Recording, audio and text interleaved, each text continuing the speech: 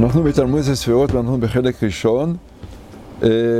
מישהו רוצה לקרוא אולי את הכותרת של הארי למעלה? מישהו רוצה לקרוא? כי טרם שנאצלו הנאצלים, נבראו הנבראים, היה אור עליון פשוט, למלא כל המציאות, ולא היה שום מקום פנוי מבחינת אוויר ריקני וחלל, אלא היה הכל ממולא מן אור אינסוף פשוט ההוא, ולא היה לו לא בחינת ראש ולא בחינת סוף, אלא הכל היה אור אחד פשוט שווה בהשוואה אחת, והוא הנקרא אור אינסוף. יפה. אנחנו ראינו בהתחלה, אז ראינו שדע טרם למדנו על הזמן, למדנו על המקום, נאצלים, ראינו שיש שתי בחינות בעניין של המקום, יש עיקר א', בחינת מה שהם קבועים וקיימים באין סוף בכל שלמותם ותפארתם, ויש אחר כך את העיקר הב' שזה ההשתלשלות, הירידה של עולמות עד למקום הזה. מה דעתכם היה בעיקר האלף? דווקא נלך על העיקר האלף. זאת אומרת, טרם שנאצלו הנצלים ונבראו הנעלמים, זה עיקר האלף, כן? לפני בריאה של הנאצלים ונבראים זה העולמות, זה כבר עיקר הבית. אז הוא אומר שהיה אור אין סוף ממלא כל המציאות של העיקר האלף. מה היה שם בעיקר האלף? שהתמלא, כל המציאות שהתמלא. בעצם זה נקרא מחשת הבריאה, שרצונו להיטיב, זה בעיקר האלף נמצא. אז מה שהיה שם, כותב הרבי, באמת חידוש גדול, היה שם הטוב המוחלט. ככה הוא כותב, בואו נראה את זה פה בפנים.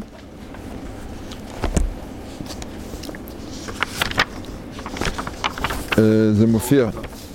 הטוב המוחלט.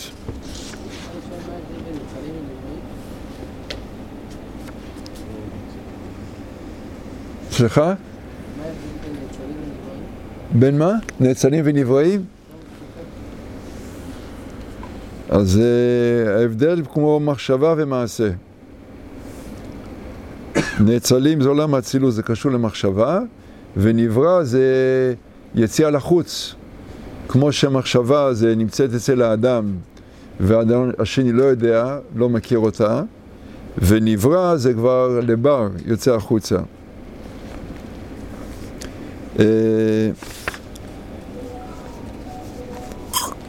מה שהוא כותב, נסתכל בספר שלנו רש סמכתת, במהות הדת, כן.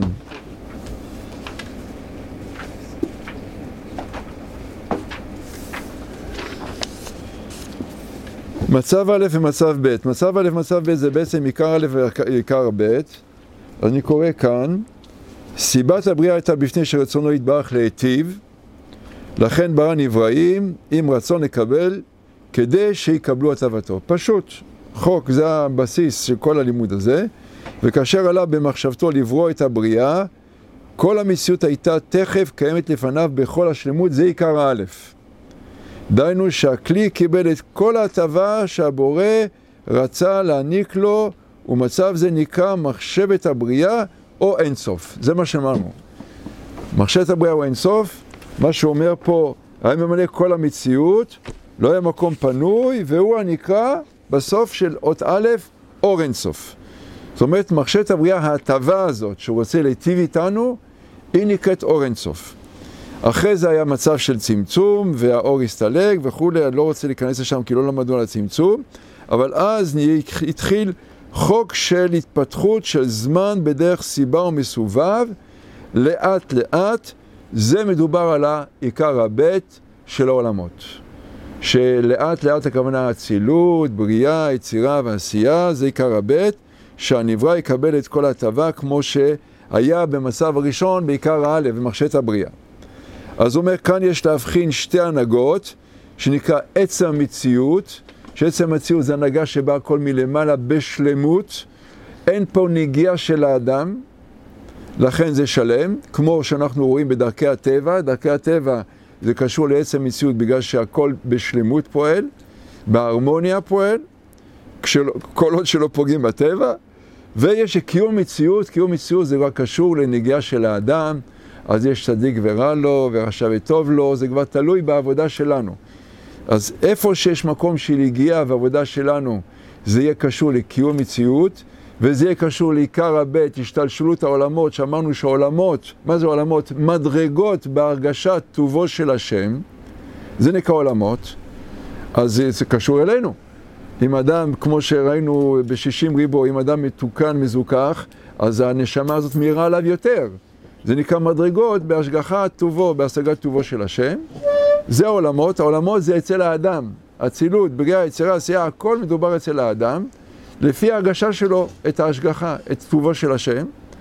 ברור, זה יהיה עיקר בית, כי זה קשור לאדם. אבל עיקר הלב זה המציאות של העולם, כמו שהיא.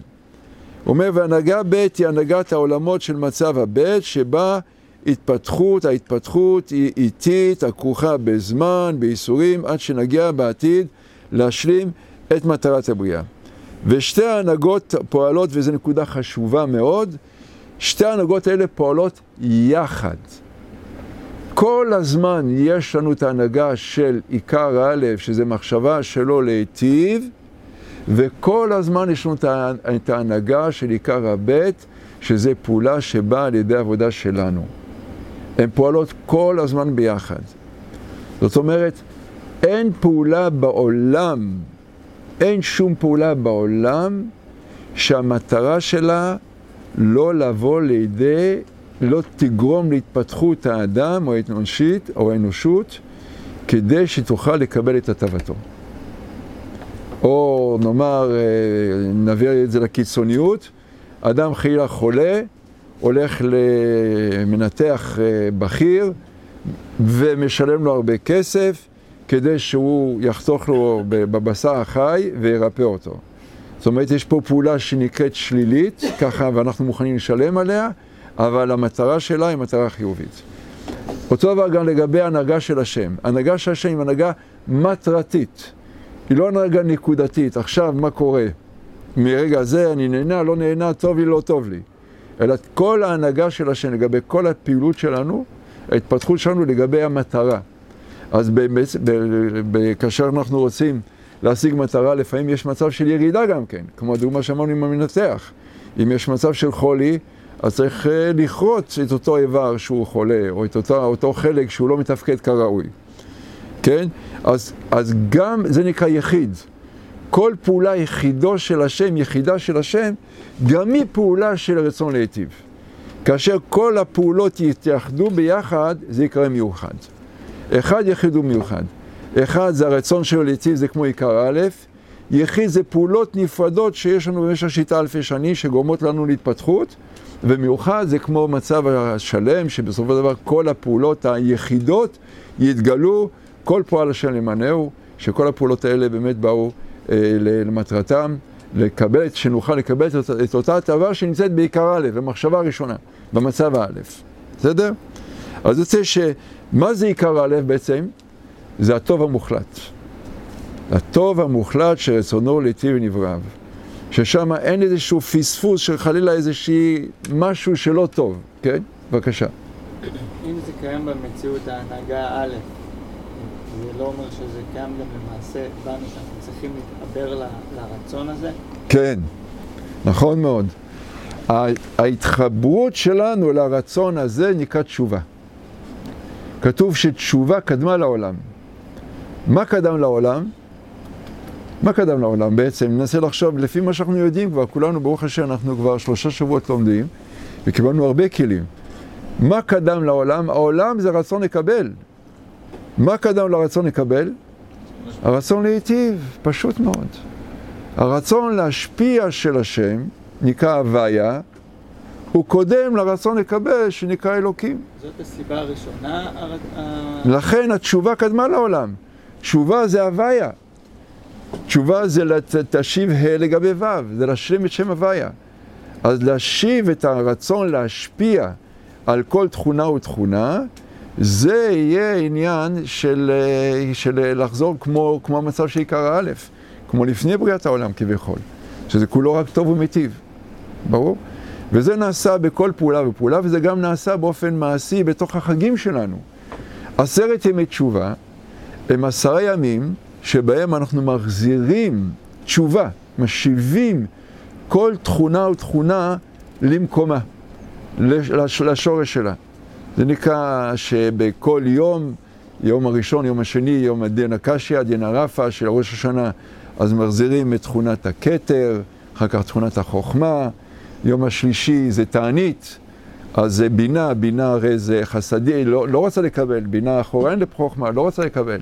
אחר כך יש ימים נוספים, שזה כבר מעשים יותר, של מעשים של להרבות בצדקה וכדומה, אז זה חסד וכדומה, עד שביום העשירי אנחנו מגיעים ליום הכיפורים.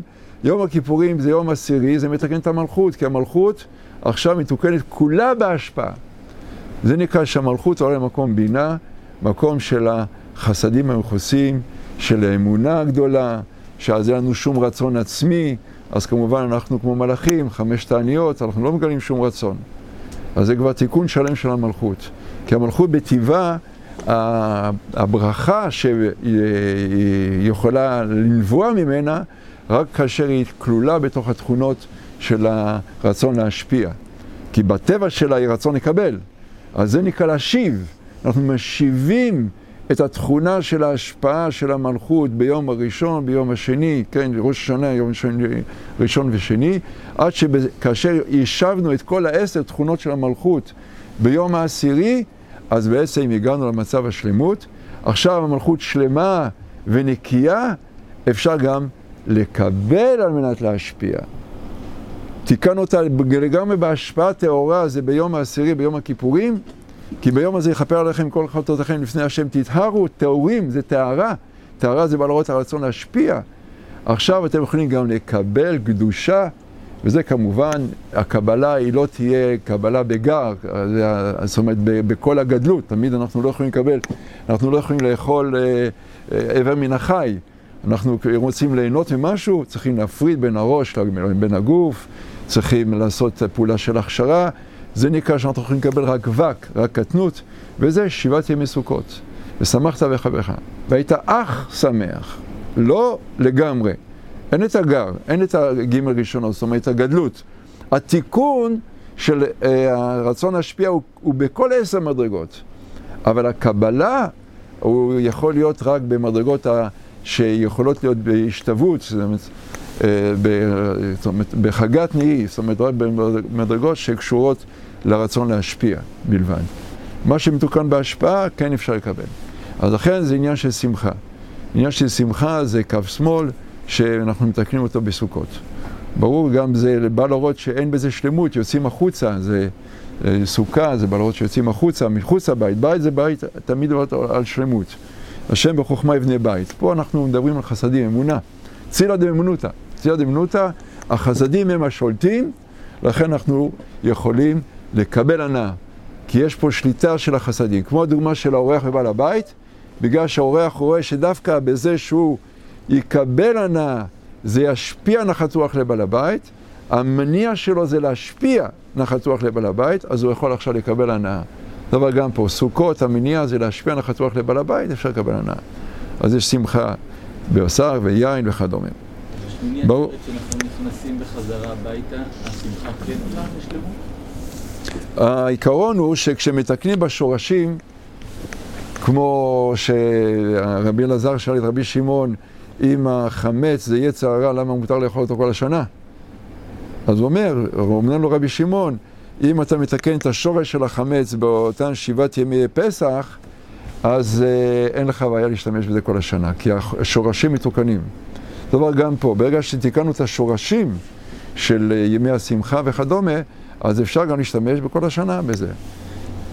ברגע שהשורש מתוקן, גם בגשמיות זה ככה, אם אדם רוצה לפתח, נאמר, צמח מיוחד, אז הוא לוקח את השורשים למעבדה, ושם הוא נותן לו תנאים מיוחדים, ואחרי שהוא נותן את התנאים מיוחדים ופיתח אותו, אז הוא מביא אותו בחזרה לשדה וגורם לגידול שלו. איך רואים את זה בעיקר? אצל משה רבנו רואים את זה. משה רבנו לא היה בשעבוד, הוא היה בן מלך. הוא קיבל הנהגות של מלכות בזמן שכולם היו בגלות. הוא היה במעבדה. לקחו אותו, את אותו שורש של עם ישראל, ושמו אותו במעבדה. מעבדה של ללמוד טקסי מלכות, ללמוד הנהגה של מלכות וכדומה, ואחרי זה הוא יוצא החוצה, אז הוא יכול להשפיע על אחיו. ואני שואל על שמיני עצרת, כי הרב משה בישיבת ימי סוכות משפיעים רק על מדרגת חגת תנאים. כן. אז השאלה אם בשמיני עצרת, כי הרב אמר שבית... שמיני עצרת... ואנחנו בעצם חוגים מחוץ לסוכה. כן, שמיני עצרת זה כבר תיקון, זה נקרא זיווג, זה כבר עצרת מלשון עוצרים, שניתן, כמו עוצרים את הגשמים, או עוצרים את הברכה. אז זה מקום שכבר השפע מתקבל בשלמות, לכן אין לנו מצווה מיוחדת בעצרת, חוץ מההנאה, בעצרת נמי לכם. כן? זה לא, אין לנו נענוע, פעולה שבאה מלמטה בעצרת. כל העבודה בעצרת זה הרגליים, לרקוד קצת. בסדר? עצרת זה כבר באמת, זה המדרגה הכי גבוהה, מצד שמחת התורה. אולי רק רעיון אחרון לפני שנסיים. ברוחניות יש הבדל גדול. זאת אומרת, יש הבדל גדול בין רוחניות לגשמיות, בעניין של נתינה וקבלה. בגשמיות, אני נותן למישהו כוס, אז הוא מיד מקבל את זה. הנה, עכשיו נתנתי, זהו, במקום הוא מקבל את זה. זה בגשמיות. ברוחניות זה לא ככה. יש מתן תורה, זה נתינה מלמעלה, ויש שמחת תורה, זה קבלה מלמטה. מה ההבדל? שמחת תורה באה רק אחרי אלול, רק אחרי 10 ימי תשובה שדיברנו עכשיו, שמשיבים את הכוחות, משיבים את הרצונות לתוך הקדושה, ורק אחרי סוכות, אז בסופו של דבר עשינו פעולות מצידנו, הכשרנו את עצמנו ליום הגדול הזה של שמיני עצרת, כמו שאתה אומר. כי עכשיו אנחנו עבדנו על הכלים, עבדנו על התשובה, אלול וכדומה, אני דודי לי. אז אפשר לקבל את המוחין בשמיני עצרת. בעצם כל המטרה של מאלול זה להגיע לשמיני עצרת, לחג הזה הגדול של שמחת תורה, ולהתחיל את תורה מחדש, ובמתן תורה, אז זה לא היה ככה. בשבועות זה לא ככה. שבועות זה קבלת תורה מלמעלה. יש הבדל בין קבלה לבין שמחה. זאת אומרת, השבועות זה יהיה כמו נתינה מלמעלה, ושמחת תורה זה יהיה כמו קבלה על ידי העבודה שלנו. זה ברוחניות. ברוחניות, אם הכלי לא מוכשר לקבל, אז האור מסתלק. העבודה שלנו תמיד תהיה על הכלים. ברור? בגשמיות, עבודה על האורות, אז אם נותן משהו למישהו, הוא מקבל אותו במקום. אין הבדל. כי הכלי שלו כבר מוכן לקבל את ההטבה הגשמית. כי הכלי שלו הוא גשמי. אתה נותן לו הטבה גשמית, אז יש לנו כלי ומילוי שמתאימים אחד לשני.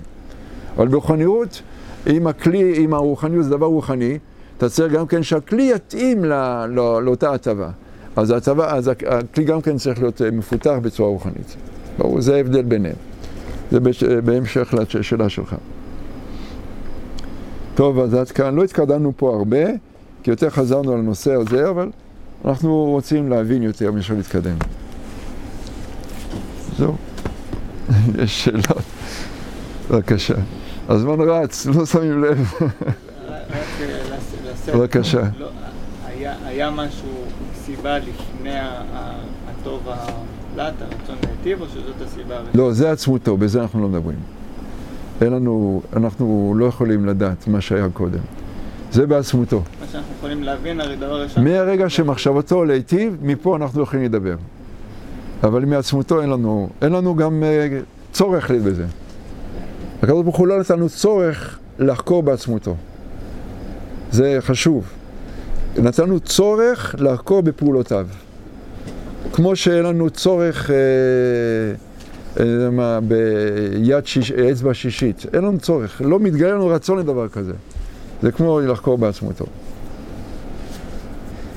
כן. שבעיקר הרוחניות זה לעבוד על הכלים. כן. אין עניין להמשיך אורות או משהו כזה? לא. אסור לנו להמשיך אורות ממעלה למטה, כל העבודה זה בכלים. אורות באים מאליהם. הם באים מאליהם. מה זה תפילה נגיד? תפילה זה חיסרון, תפילה להעניק יעטוף. אז זה הכלים, ודאי כלים. ואני.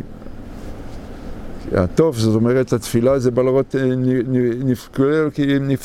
נפסלתי, זאת אומרת, בלרות על, אני מתקשר אל השם, על ידי הכשרת הכלים. אנחנו לא עובדים על האורות אף פעם, לא ממשיכים אורות וכו', אף פעם לא, לא שמענו דבר כזה.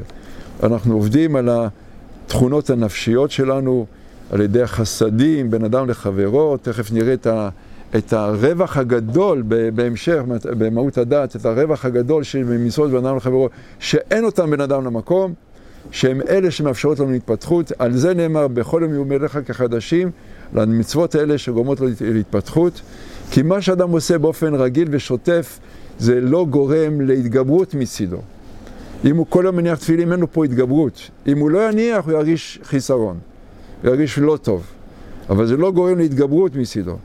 אבל אם החבר שלו בא ומבקש ממנו עזרה, והוא גם כן נמצא מצב שקשה לו באותו זמן, ובכל זאת מתגבר ועוזר לו, מצוות של אדם למקום כתוב בכל המקום, מצוות של אדם לחברו כתוב בכל המקומות, קודמות למצוות של אדם למקום.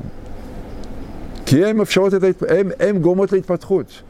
ומטרת המצוות זה התפתחות. לא ניתנו המצוות האלה לזכות בהם את ישראל, לזכח את ישראל. זה תפקיד המצוות. אז צריך להסתכל, איזה מצווה עושה את התפקיד שלה כמו שצריך, אז היא בעדיפות ראשונה.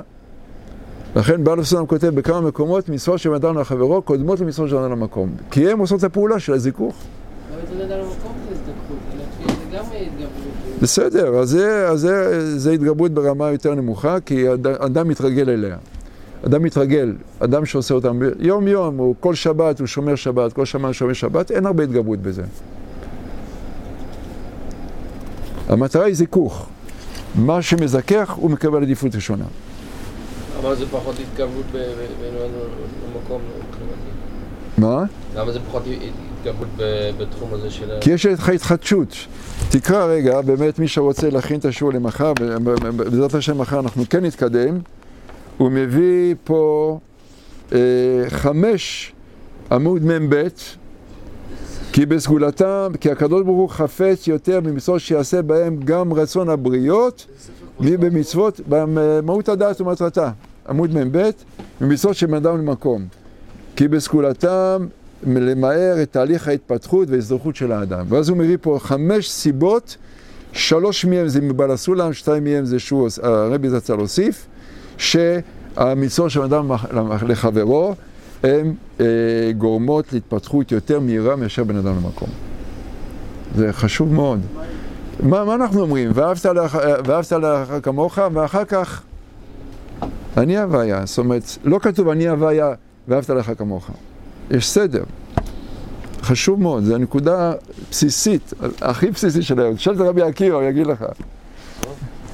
לגבי הנהגה ב', אז פה אנחנו לומדים שבעלילות בעליך, כי אם לא היה חטא אדם הראשון, הנהגה ב' בכלל לא הייתה מתקיימת. נכון. אם לא היה חטא של אדם הראשון, אז הוא היה מקבל את התכלית, את מטרת הבריאה כבר בשבת הראשונה, ולא היה מצב כזה של הנהגה ב', של הסתר פנים, של עבודה וכדומה. אבל מה היינו מאבדים פה? את הריבוי. הריבוי בא בזכות הנהגה ב'. כי בהנהגה הראשונה שרצונו להיטיב לנבראיו, הכלי קיבל את הכל בשלמות. אז אין מה להוסיף על שלמות. אבל על ידי זה שיש את ההנהגה ב' יש אפשרות לריבוי, להתפתחות, וגם לקבל את אותה הטבה לא בגלל שהעליון נותן אותה, אלא בגלל שזה נעשה על ידי עבודה שלנו, ואז יש הנאה, ריבוי של הנאה. כאשר אדם בעצמו פועל, אז ההנאה היא משובחת יותר. ברור? והקדוש ברוך הוא רוצה לתת לנו הנאה משובחת, אז הוא אומר, תעבוד, תקבל הנאה יותר טובה מאשר אם אני רק אתן לך. יש הבדל. אז היינו מאבדים הרב רק את ההנאה בהוספת הריבוי? את התוספת של הריבוי, כן. רק בשביל זה, בשביל העולם. נכון, כן. התוספת של הריבוי שבא בזכות העבודה שלנו, בשביל זה נברא העולם.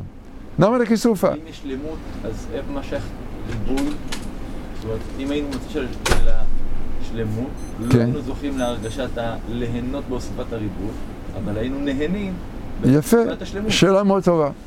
אני אתן לך עכשיו בכף אחד, 100 גרעיני תפוחי עץ, זרעים של תפוח עץ. קיבלת עכשיו 100 עצים, 100 נאמר עצי תפוח בתוך הפה שלך. נהנית מזה? לא. אבל אם אתה תיקח את אותו גרעין ואתה תגרום לו לריקבון ולאט לאט יצא מזה עץ ויצא מזה פרי, אתה נהנה מהפרי, זה הריבוי. פרו ורבו הכוונה מהריבוי הזה. נכון שבגרעין הזה נמצא כל הפרי, זה נכון, אבל אין אצלכם מזה הנאה. זה כמו המצב הראשון. העובר במעי אמו לומד כל התורה כולה, הכל. יש לו הנאה בזה? אין לו הנאה. ההנאה באה דרך הפה, הוא אוכל דרך הטבור. אין איזה הנאה. חייך אוכל יצעם, הטעם, טעם זה בפה. רק אחרי שהוא נולד והוא אוכל דרך הפה, אז יש לו את ההנאה. אותו דבר גם פה.